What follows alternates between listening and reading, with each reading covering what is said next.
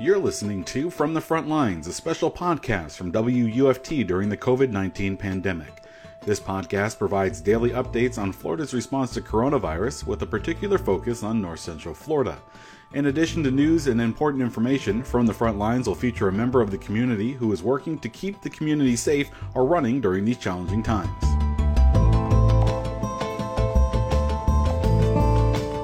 Hello, I'm your host Ryan Vasquez, and this is From the Front Lines.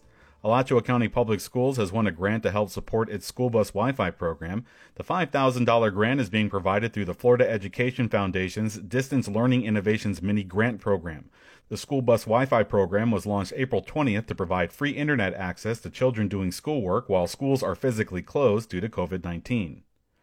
Marion County Public Schools Class of 2020 cap and gown deliveries start Monday and will continue through May 15th. A drive-through format maintains safe social distancing and offers seniors the opportunity to make memorable moments with school leaders. Parents and students can visit each high school's homepage via marionschools.net for specific pickup time frames by seniors' last name initial. High school graduation ceremonies should be announced later this week. Special details, including dates and times, are forthcoming. Farmers in North Central Florida are frustrated after a delayed response from the U.S. Department of Agriculture in distributing surpluses of food to food banks. The director of the Florida Blueberry Growers Association, Brittany Lee, says blueberry farms were originally projected to market over 25 million pounds of blueberries, but due to a drop in demand, that target is now for 17 to 19 million. The silver lining that's come out of the pandemic is that hopefully consumers are starting to realize the importance of buying domestic, American-grown food. Lee says that despite all the obstacles, her farm would do its best to continue providing high-quality produce.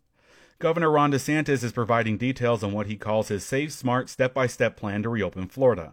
Phase 1 includes elective surgeries resuming, and retail stores can operate at 25% capacity. Restaurants can offer outdoor seating with 6 feet of space between tables and indoor seating at 25% of capacity. The governor says he will wait before making a change on reopening bars, gyms, and personal services such as hairdressers. Some things will remain the same, however, such as schools will continue distance learning and visits to senior living facilities are still prohibited. Miami-Dade, Broward, and Palm Beach, the counties with the largest amount of reported positive cases of coronavirus, are excluded from Phase 1. The federal agency overseeing the Paycheck Protection Program will be reviewing loans of more than $2 million. Other COVID-19 relief loan programs may also be reviewed. This comes as larger chains are returning their loans after facing criticism for taking money meant for small businesses. Bill Hurley heads the National Federation of Independent Business in Florida. Shame on those people that abused it. We are very much encouraging the SBA to track down these abuses and exact penalties if appropriate. He's hoping auditors will ferret out larger businesses who are abusing the loan program as soon as possible. Florida's price gouging hotline has now been contacted nearly 3,800 times related to inflated prices on essential commodities. Attorney General Ashley Moody activated the state price gouging hotline on March 10th after Governor DeSantis declared a state of emergency because of the coronavirus. So far, the Attorney General's office has issued 69 subpoenas as part of investigations into price gouging on high-demand items amid the COVID-19 pandemic. Moody says the information gathered by her office was largely based on hundreds of tips provided by consumers. When you combat issues of crime or deceit or fraud in communities, having the help of community members, asking them to help us is one of the biggest tools we have. It is a team effort. Floridians have received more than $275,000 in refunds.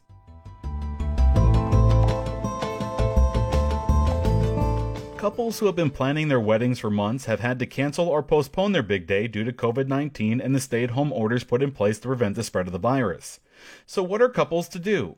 How about something you might see in Las Vegas? Alachua County Clerk of the Court Jess Irby is providing drive-through weddings for couples looking to tie the knot during this unprecedented pandemic. WUFT's Cameron Lund spoke with Irby about what prompted the idea and what the ceremonies will look like. How did you come up with this idea for the drive-through wedding, sir?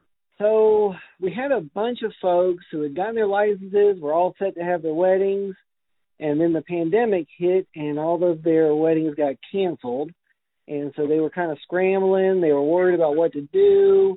They had a license that was going to expire. They couldn't get a refund or extension. I was unable to do weddings inside the courthouse. And so I was sitting there thinking one afternoon, and we've got a drive-through that we've dusted off, and we've been reusing. They've been closed for nearly 20 years. Wow. That we fired back up so that folks could come and still handle business at the courthouse, but not have to come inside.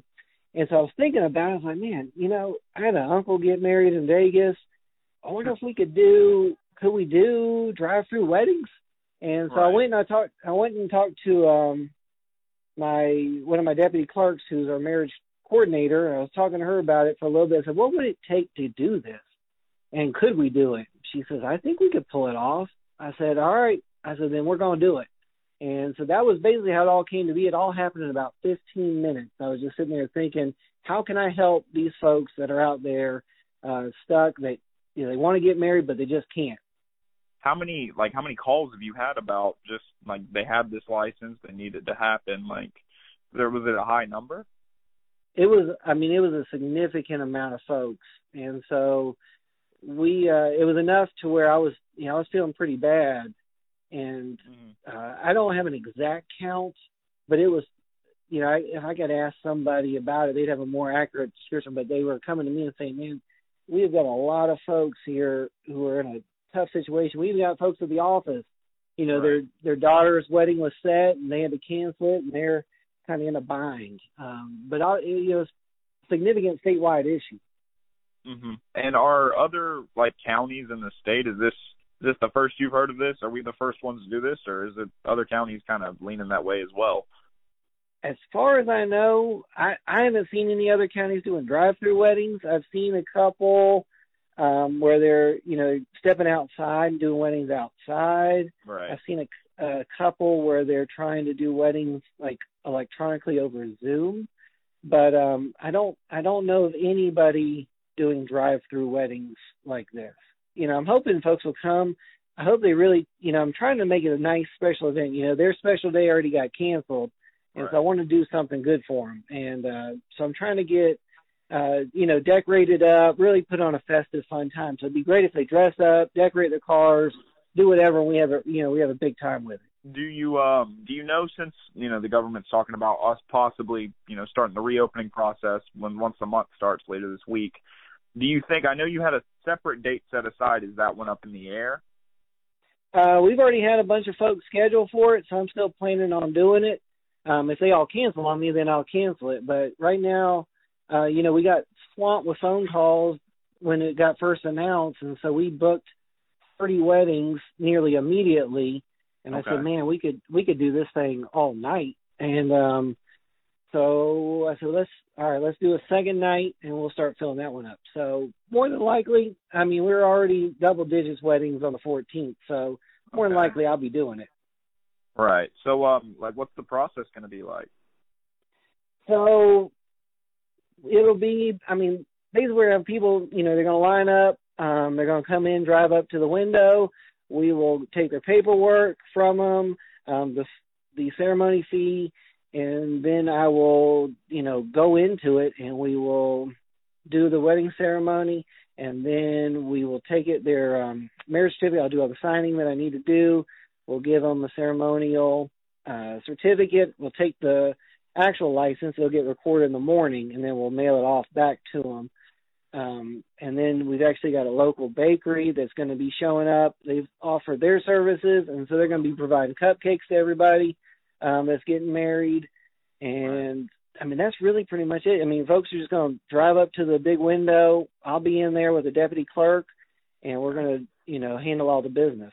The only thing that we won't be able to do is processing applications. Everybody needs to have gotten their license beforehand. Bottom line, there's a waiting period anyway for Right. Florida residents, and so we won't have the time and the ability to handle that. It'll be ceremony only. Understood. How many people did you say you have signed up for tomorrow night? So we've got 30 scheduled weddings starting at 5, with the last ones scheduled at 11. And so you've got them, with shorter than every 15 minutes. There'll be a wedding. And then you've got, and then I don't know who may just show up that has a license but didn't make an appointment. So we could do over 30. So you're prepared for a little bit of a long night. I'll be ready. I'm going to get some good rest, and I'll stay hydrated and keep going strong. All right. Is there anything else you'd like to say? I'm looking forward to it. I hope it's a really fun, exciting event, really for these couples that may have had their dream wedding dash, that we can still put on a good show for them and they can have a fun, memorable night.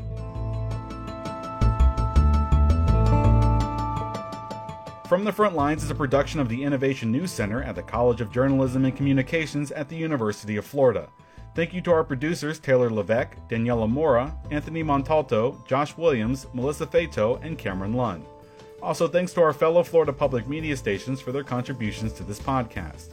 And a special thank you to Matt Abramson and Craig Lee for their work behind the scenes.